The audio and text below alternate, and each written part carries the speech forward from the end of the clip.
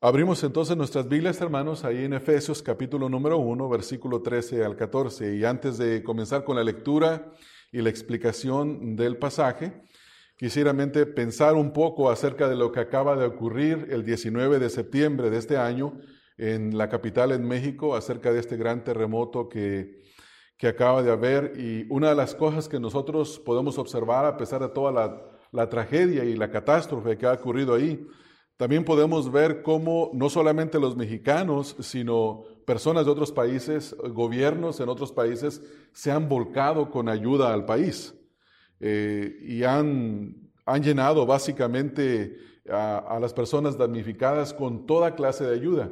Aunque yo entiendo el tema de la repartición, especialmente los que somos mexicanos conocemos un poco lo que pasó en el año 85, pero poniendo a un lado el problema de la repartición, es increíble ver que en medio de esta catástrofe cuánta gente se ha volcado en ayuda y ha sobreabundado la ayuda, a pesar de que quiero decir que hay un problema de la repartición en cuanto a este asunto.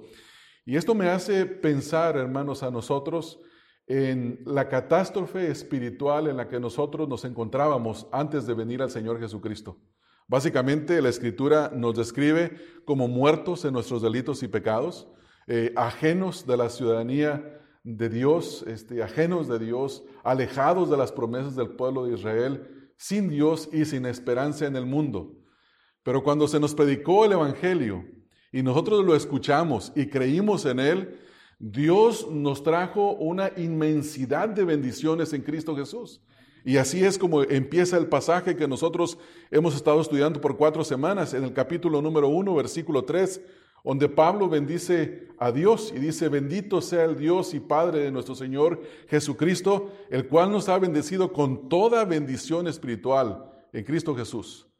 Dios no solamente nos ha dado la salvación, sino que nos ha dado una gran cantidad de bendiciones, y por esa gran cantidad de bendiciones que Dios nos ha dado, nosotros debemos de adorarle a Él. Y hemos estado estudiando que de los versículos número 4 al versículo número 14, hay una lista grande de bendiciones que nos han sido dadas por nuestro Dios, por nuestro gran Dios trino. Vimos en los versículos número 4 al versículo número 6 las bendiciones dadas por Dios el Padre. Versículo 7 al versículo número 12, las bendiciones dadas por Dios el Hijo.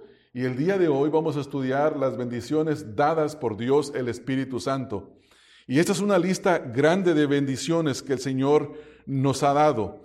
Y todo esto basado en el versículo número 3, donde Pablo comienza haciendo esta declaración y dice: bendito sea el Dios y Padre de nuestro Señor Jesucristo, que nos bendijo con toda bendición espiritual en los lugares celestiales en Cristo Jesús.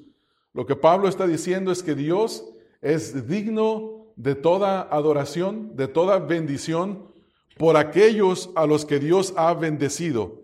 Entonces lo más lógico por hacer es que si Dios nos bendijo, nosotros le adoremos a Dios. Este es el principio que da Pablo. Y es un principio que nosotros debemos de aprender, porque en los versículos, como ya mencioné, del versículo 4 al versículo 14, están una gran cantidad de bendiciones que hemos recibido en Cristo Jesús. Y esas son las razones por las cuales debemos de bendecirlo y debemos de adorarlo. Así es que vamos a leer el pasaje que vamos a estudiar en esta mañana, versículos 13 al 14 del capítulo 1, dice: en él también vosotros, habiendo oído la palabra de verdad, el evangelio de vuestra salvación, y habiendo creído en él, fuisteis sellados con el Espíritu Santo de la promesa, que es las arras de nuestra herencia, hasta la redención de la posesión adquirida, para alabanza de su gloria. En estos versículos 13 al 14, el apóstol Pablo escribe a los efesios y les dice que por cuanto ellos creyeron el evangelio, cuanto ellos escucharon y creyeron el evangelio, ellos fueron sellados por el Espíritu Santo, el cual es la garantía de la redención futura. Básicamente eso es lo que está diciendo en estos 2 versículos.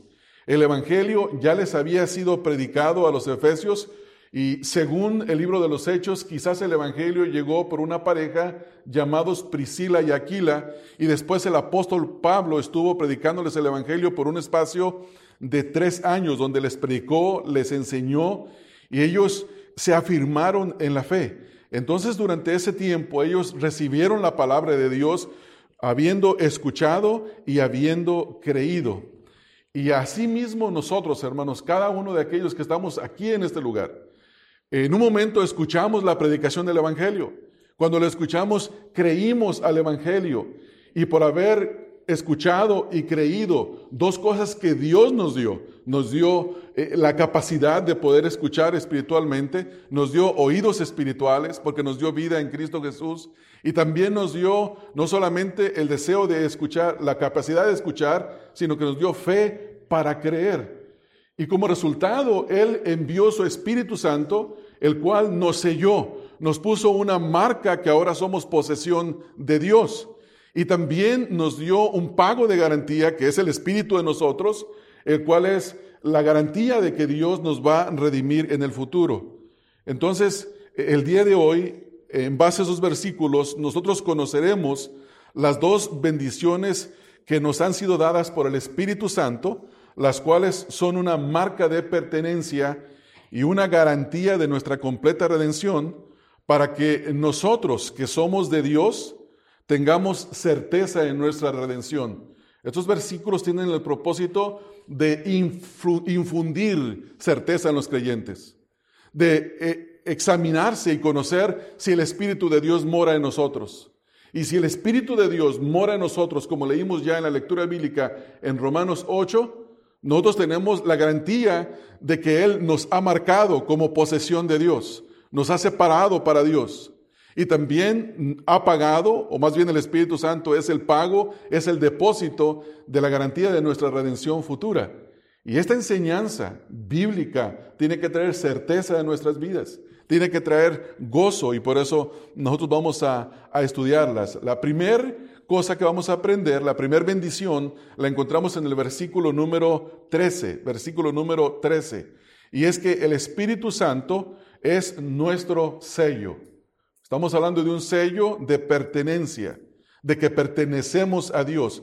Cada creyente que posee el Espíritu Santo, Él es el sello o la garantía de que verdaderamente somos hijos de Dios. La segunda bendición se encuentra en el versículo número 14, y es que el Espíritu Santo es nuestra garantía, o son las arras de nuestra garantía, como dice ahí el versículo 14. Así es que vamos a estudiar el primer punto. El primer punto aquí en este versículo número 13, dice Pablo, en Él también vosotros, habiendo oído la palabra de verdad y el evangelio de vuestra salvación. Primeramente notemos que el apóstol Pablo, escribiendo a los Efesios, les dice que ellos se encontraban en Cristo. Note la primera frase, ahí dice, en Él también vosotros. Los creyentes en Éfeso habían creído, habían escuchado y habían creído el evangelio, y por lo tanto se encontraban en Él. ¿Qué significa estar en Cristo? Estar en Cristo es una enseñanza importante en todos los escritos del apóstol Pablo. Cada vez que usted lee las epístolas del apóstol Pablo, encontrará que Pablo hace una infinidad de menciones en Él, por Él. Y usted constantemente encontrará esto. En Cristo, estar en Cristo significa que uno está en la esfera de Cristo, que está en Él. Cristo define nuestra condición espiritual. Toda persona que está en Cristo está vivo espiritualmente. Ahora tiene nueva vida. Y Cristo es nuestro todo. En Él vivimos y en Él nos movemos.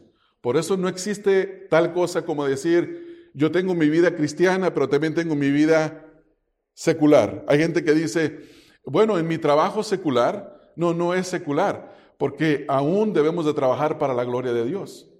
Finalmente, Cristo es nuestro patrón. Él nos manda cómo conducirnos con nuestros patrones. Entonces, estar en Cristo es vivir en Él, moverse en Él, respirar en Él, tener todo nuestro ser. De hecho, el apóstol Pablo, cuando le escribe a los Colosenses, en el capítulo 3, versículo 4, les dice que Cristo es su vida. Cristo es la vida de los colosenses y la misma vida de Pablo. Dice Colosenses 3:4, cuando Cristo vuestra vida se manifieste, entonces vosotros también seréis manifestados con Él en gloria. Pero note la frase, Cristo vuestra vida. Estar en Cristo es tener la vida en Él, moverse en Él y hacer todo para la honra y gloria de Él. Entonces Pablo, escribiendo a los Efesios, ahora les dice en Él, en Él. Ahora, ¿en Él qué? ¿Qué es lo que había pasado en Cristo? Los Efesios habían escuchado el mensaje del Evangelio y como resultado recibieron el Espíritu Santo, el sello de la garantía, de la redención futura, pero también notemos lo que dice Pablo en el versículo, dice, habiendo, dice, oído. ¿Qué escucharon los Efesios?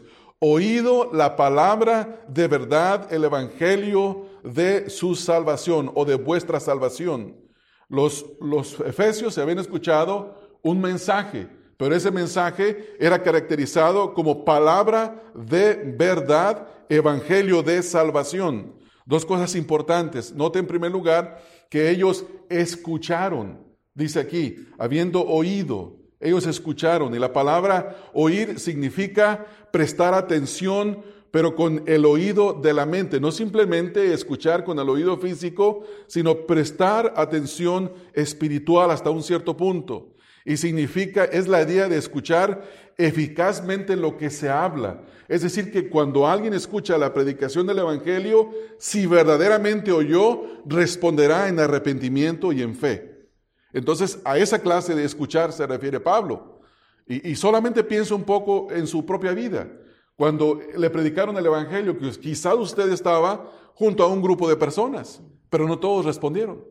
Usted respondió porque Dios le dio vida para poder escuchar, le dio la capacidad de oír y escuchar. Entonces los Efesios habían escuchado, escuchar con atención. Ellos pusieron atención en conformidad a lo que se aconsejaba. Un ejemplo de esto lo escuchamos, lo vemos en Hechos, capítulo 2, donde Pedro predica el Evangelio. Y dice la Escritura, dice, al oír esto, se compungieron de corazón y dijeron a los apóstoles, ¿qué haremos? Eso significa escuchar con atención. Escuchar el mensaje del Evangelio y que toque el corazón.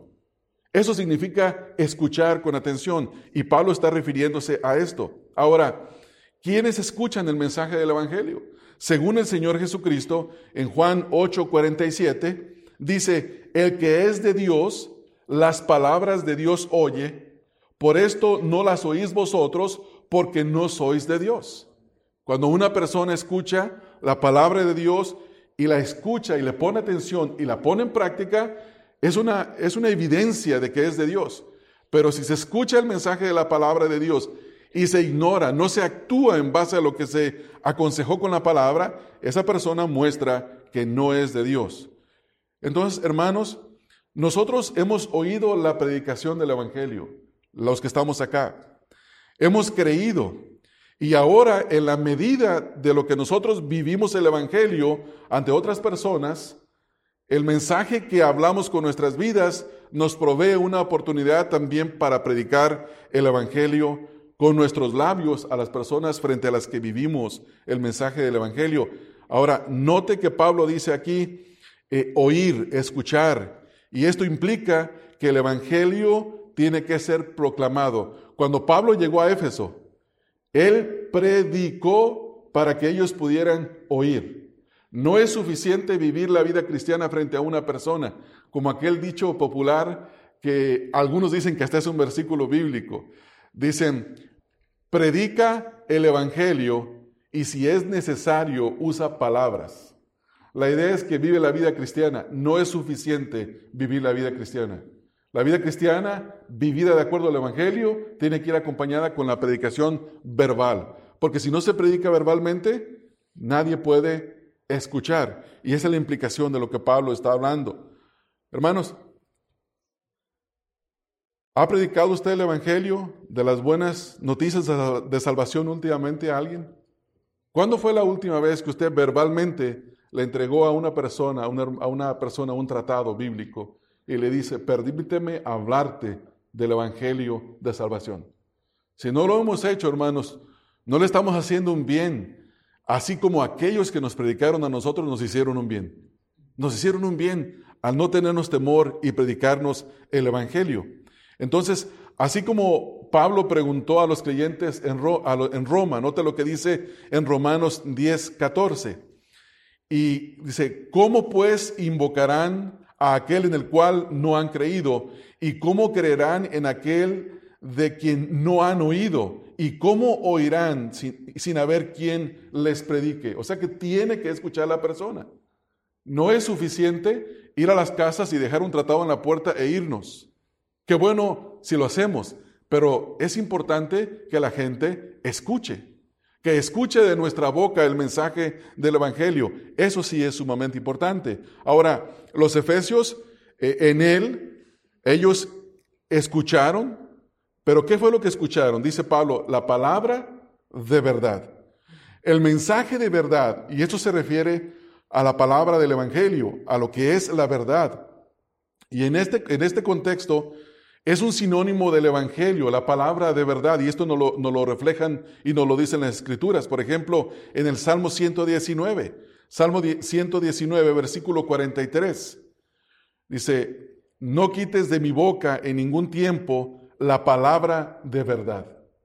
Note que a la palabra de Dios, al Evangelio, en el Antiguo Testamento, en el libro de los Salmos, a su palabra se le llama la palabra de verdad. Pablo en 2 Corintios 6:7 dice, en palabra de verdad, en poder de Dios, con armas de justicia a diestra y a siniestra. Ellos predicaron la palabra de verdad. O sea que el Evangelio es la palabra de verdad. En Colosenses 1:5 dice, a causa de la esperanza que os está guardada en los cielos, de la cual ya habéis oído, por la palabra verdadera del Evangelio. Entonces lo que los colosenses escucharon no fueron opiniones humanas, no fue un mensaje hecho por humanos, por los apóstoles, fue el mensaje de la palabra de Dios. Fue la palabra de Dios.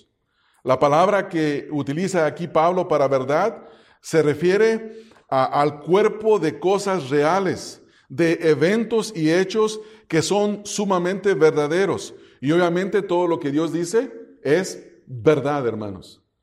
Muchas veces el ser humano tiene una opinión acerca del ser humano. Y hoy en día la opinión general es que somos buenos.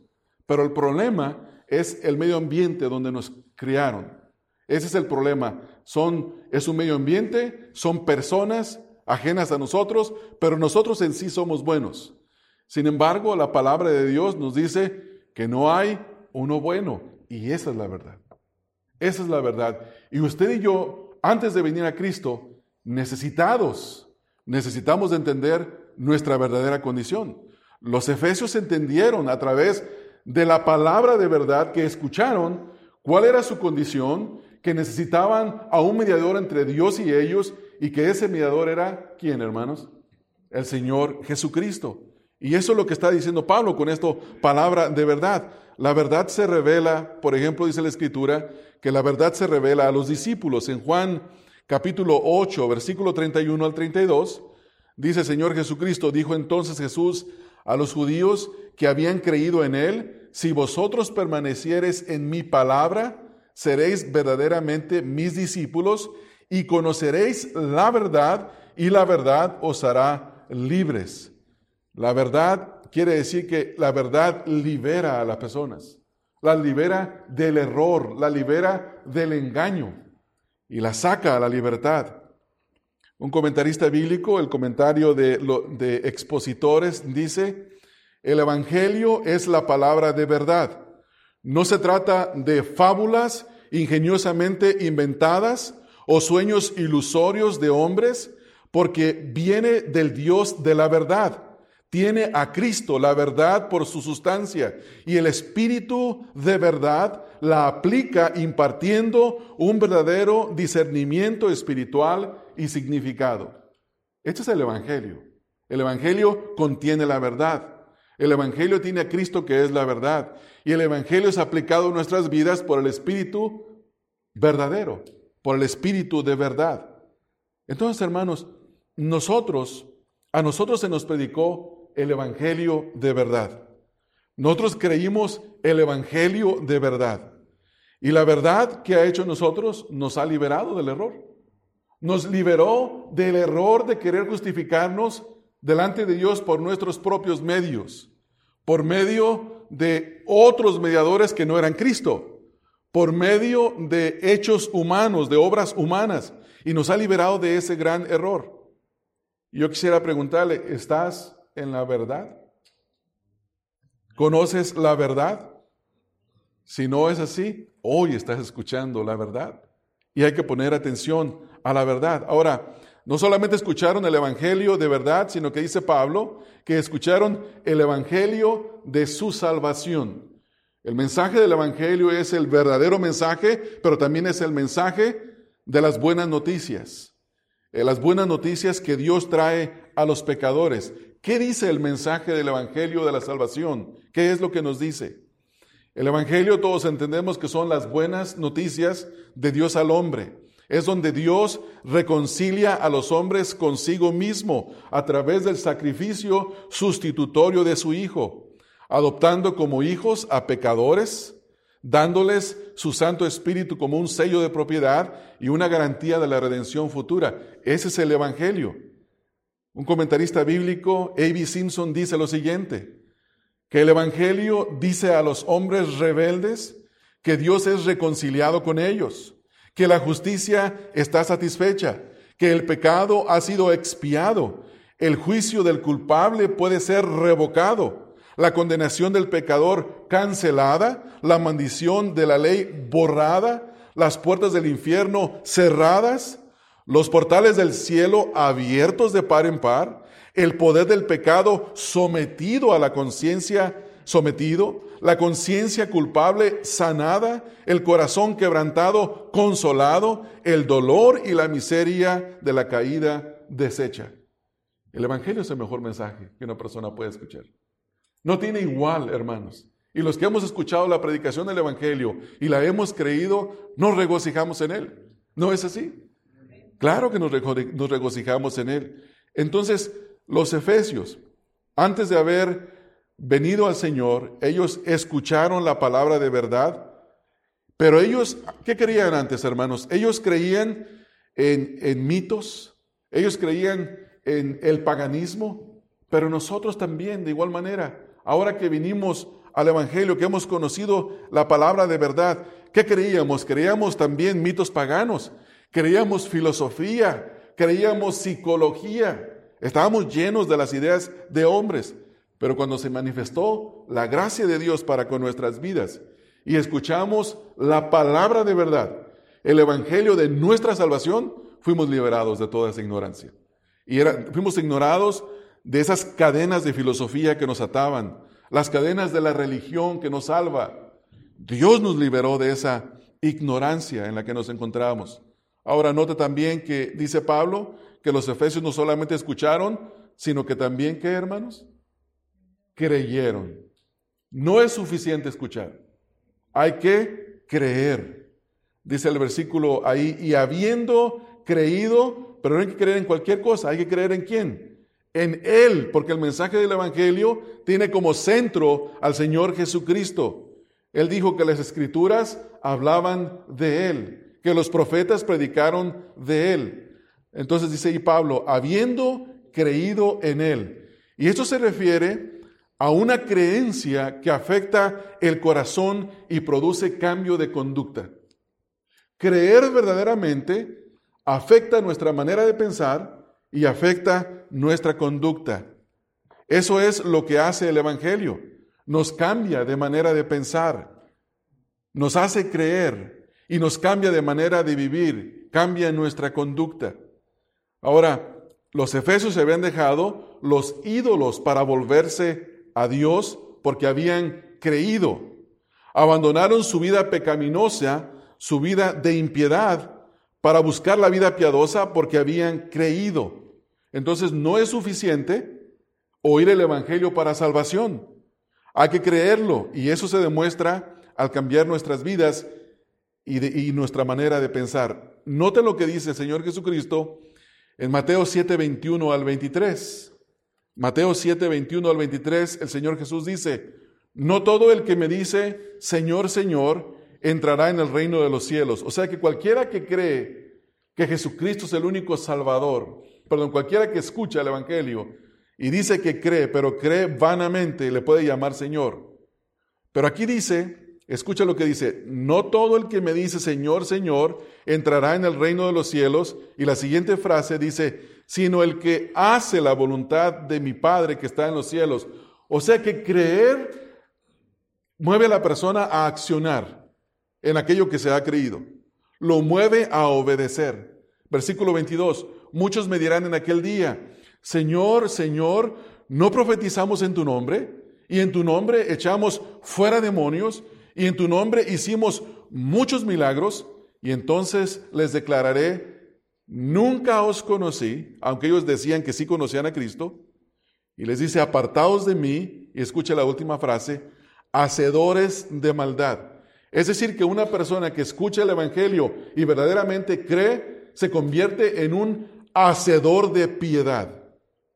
Uno que hace de tal manera que vive una vida piadosa, no es un hacedor de maldad. Y los efesios habían escuchado y habían creído. Es lo que Pablo está diciendo aquí en este versículo. La fe es la respuesta al propósito de Dios. El Espíritu Santo que los efesios habían recibido era la promesa de los profetas, era la promesa del Señor Jesucristo, y al oír y creer la palabra del Evangelio, vino algo a sus vidas, y esto es lo que nos dice aquí. Dice Pablo, dice: y habiendo creído en Él, ¿cuál fue el resultado, hermanos? Fuisteis sellados con el Espíritu Santo de la promesa. Note lo que dice: fuisteis sellados con el Espíritu Santo de la promesa. ¿Qué es lo que les ocurrió? Fueron sellados. En aquel tiempo, un sello era un objeto grabado, usado para hacer una marca. Y esa marca indicaba propiedad, o indicaba aprobación, o indicaba que algo era normalmente posesión de alguien. También era algo que normalmente se hace para presionar sobre un papel que tenía una cera y ponerle el sello. Y esto tenía que ver con un documento o con una carta. Significa también establecer una marca sobre uno, o para marcar con un sello. Marcar certifica que algo es así. Entonces, por cuanto el Espíritu Santo ha puesto una marca, Él es la marca en los creyentes, eso certifica que ahora nosotros somos hijos de Dios, que ahora tenemos el sello de Dios, el sello de aprobación de Dios. También en aquel tiempo, cuando se presentaban los animales para el sacrificio, los llevaban al sumo sacerdote, pero antes de sacrificarlos eran inspeccionados. Y los animales sacrificados se les examinaba y se les sellaba si eran perfectos. Había un sello que les ponían para poder sacrificarlos. Estos animalitos eran el recipiente de ese sello. Hoy en día, por ejemplo, cuando algo se certifica, se le pone un sello, ¿verdad? Por ejemplo, se está produciendo algo en grandes cantidades y hay inspectores que certifican que el producto pasa a los estándares de la compañía y le ponen un pequeño sello que dice: pasó la inspección. Entonces, cuando una persona escucha el mensaje del Evangelio y cree en el mensaje del Evangelio, Dios le pone un sello de que pasó, de que ahora es propiedad de Dios, que indica que es algo genuino, que es algo aprobado. Entonces, hermanos, los efesios habían creído en el Señor y Dios los había sellado. Ahora la pregunta que nos hacemos es: ¿cómo se recibe el Espíritu Santo? Hoy en día hay mucha confusión. Mucha gente dice: para recibir el Espíritu Santo tienes que hacer esto y esto y esto otro. Yo recuerdo la persona que me predicó el Evangelio a mí, este hermano, tenía una obsesión terrible por ser bautizado con el Espíritu Santo. Y en cada servicio se ponía de rodillas y rogaba a voz alta: bautízame, Señor, bautízame, que quiero ser lleno del Espíritu Santo. Incluso yo lo acompañé en una ocasión a un lugar en Los Ángeles donde le dijeron que había un pastor en Los Ángeles que tenía el poder de dar el Espíritu Santo. Y él fue y se metió a una sesión ahí donde lo introdujeron y salió triste. Le dije: ¿qué pasó? Y me dijo: nada. Pero no se trata de un sentir. No se trata de un sentir. Es algo que Dios hace. Es algo que Dios sella a cada verdadero creyente. Note cómo dice Pablo que se recibe el Espíritu Santo en Gálatas 3:2. Escuche lo que pasó con los Gálatas. Ellos habían recibido la predicación del Evangelio, pero después un grupo de falsos maestros, los judaizantes, se introdujeron y les dijeron que era bueno que habían creído en Cristo, pero también tenían que agregar la circuncisión, agregar las obras de la ley. O sea que la salvación era Cristo más las obras de la ley. Y Pablo llega y les dice lo siguiente, dice: esto solo quiero saber de vosotros. Y esta es la pregunta: ¿recibisteis el Espíritu Santo por las obras de la ley o por el oír con fe? ¿Cómo se recibe el Espíritu Santo? Escuchando con fe. Cuando una persona verdaderamente creyó, tiene que tener la certeza de que el Espíritu Santo mora en él, mora en ella. Esa es la certeza, esa es la seguridad. Entonces, ¿cuál es la respuesta a esta pregunta retórica que Pablo hace? ¿Cómo recibieron el Espíritu Santo los creyentes de Galacia? Y claramente, ellos no tenían que cumplir con requisitos adicionales, ni siquiera el bautismo, sino que tenían que escuchar con fe. Eso es lo que dice el versículo, escuchar con fe. Ahora, ¿cómo obtenemos el Espíritu Santo? Y la respuesta, igual que en Gálatas, nos es dada en el versículo número 14, que estamos estudiando, Efesios 1:14, dice que es las arras de nuestra herencia hasta la redención adquirida, de la posesión adquirida para la alabanza de su gloria. ¿Qué es esto? Lo que dice el contexto: oír y escuchar con fe. Escuchar el mensaje del Evangelio. Es que recibimos el Espíritu Santo escuchando y creyendo. Y es el versículo 13, hermano, no es el 14. Les leí el 14, pero me refería al versículo número 13. Ahora, finalmente Pablo dice a los Efesios que el Espíritu Santo es la promesa. Nota lo que dice ahí: el Espíritu Santo de la promesa. ¿A qué se refiere esto con el Espíritu Santo de la promesa? Y esta es una referencia a lo que dijeron los profetas. Ustedes podrán recordar que en Hechos capítulo 2, cuando Pedro se pone de pie frente a la multitud y les dice: varones, hermanos, estos no están llenos de mosto, borrachos, sino que recibieron, ¿qué, hermanos? La promesa dada por el profeta Joel. Y empieza a describir la promesa, que iban a ser llenos del Espíritu Santo. Y también el Señor Jesucristo hizo la promesa en Juan 14, versículos 15 al 17. Dice: Señor, si me amáis, guardad mis mandamientos, y yo rogaré al Padre, y os dará otro Consolador, para que esté con vosotros para siempre, el Espíritu de verdad, al cual el mundo no puede recibir, porque no le ve ni le conoce, pero vosotros le conocéis, porque mora con vosotros y estará con vosotros. Esta promesa se cumple cuando una persona escucha la predicación del Evangelio y la oye y la cree con fe. Ahora, ¿qué recibieron los efesios? Los efesios fueron sellados con el Espíritu Santo. Y esa es la primera promesa, la primera bendición. Nosotros que hemos creído en Cristo, hermanos, recibimos la bendición de que Dios nos sellara con su Santo Espíritu. Y eso es algo que Dios ha hecho. La segunda bendición está en el versículo número 14. Y en este versículo 14 dice que es las arras de vuestra herencia hasta la redención de la posesión adquirida para la alabanza de su gloria. Esta es la garantía. Dice que es las arras de vuestra herencia.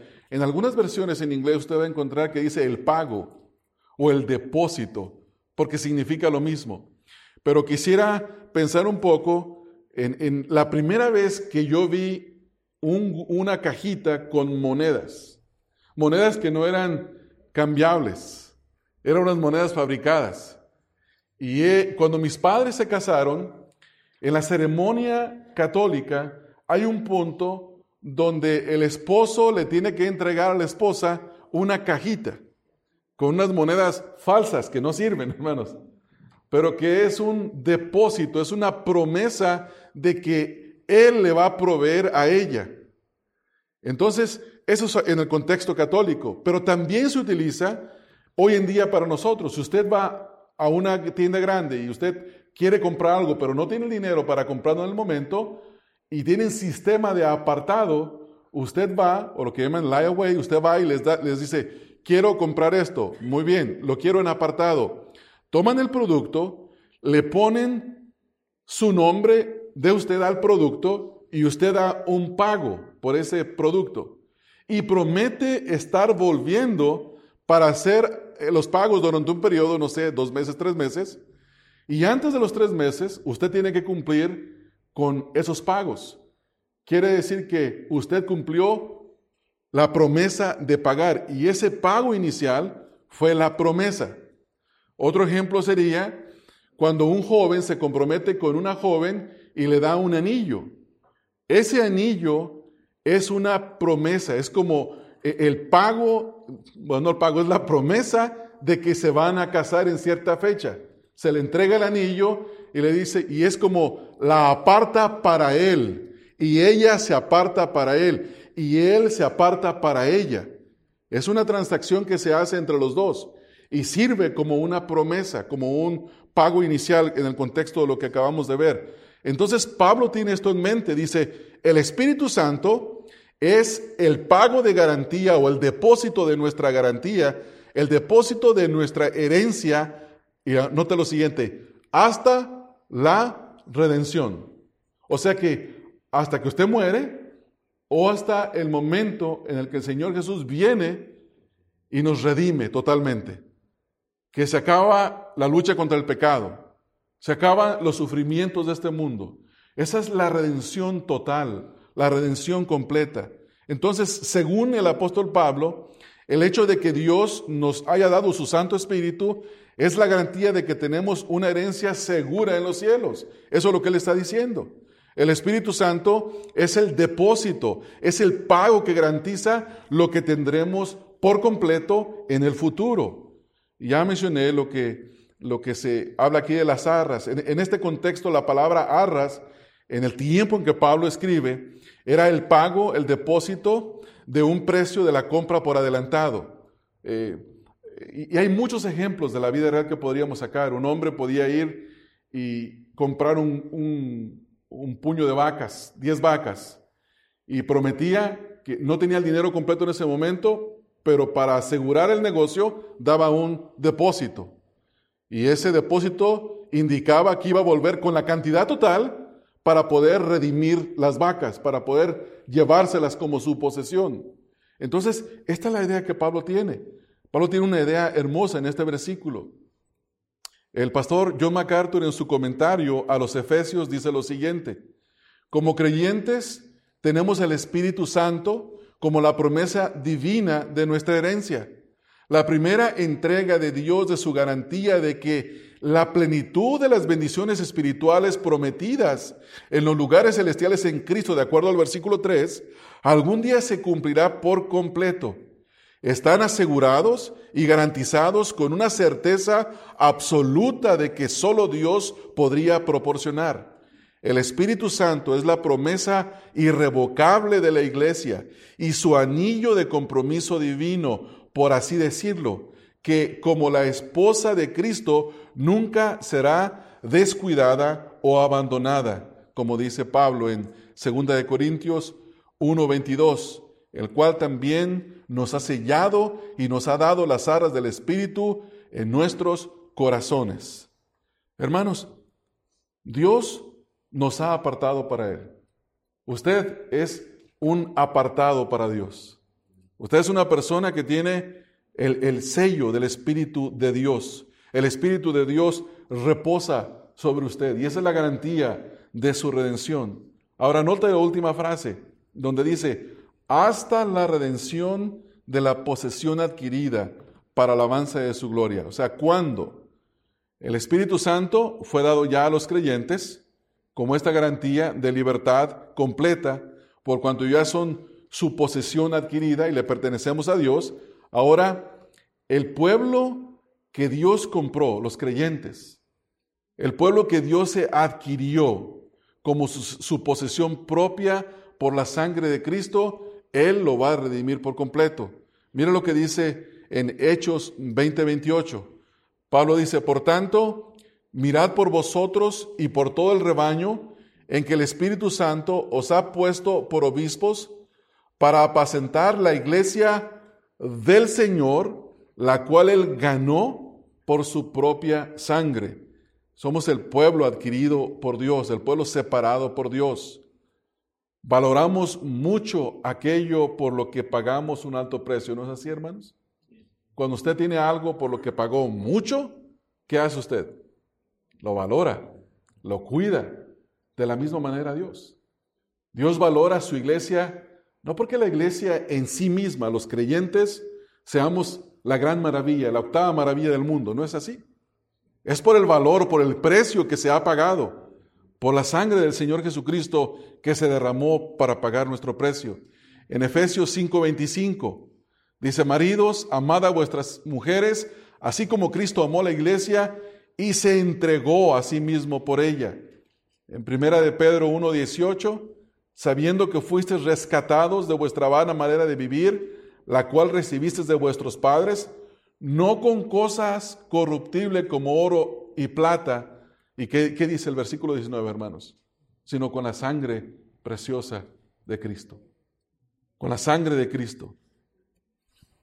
En el capítulo número 2, ahí mismo en 1 de Pedro, versículo número 9, mas vosotros sois linaje escogido, real sacerdocio, nación santa, pueblo adquirido. Note la palabra, esa es clave. Dice, volvemos nosotros a leer, hermanos, hasta la redención de la posesión adquirida.